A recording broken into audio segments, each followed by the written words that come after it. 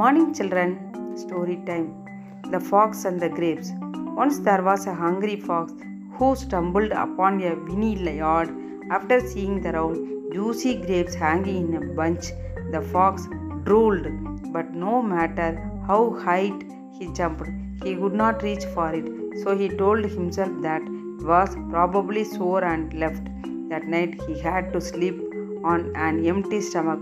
Moral of the story: most of us have the tendency to act like the fox when we want something but think it is too hard to attain.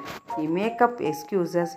We tell ourselves that it is probably not that great instead of working hard for it. Thank you, children.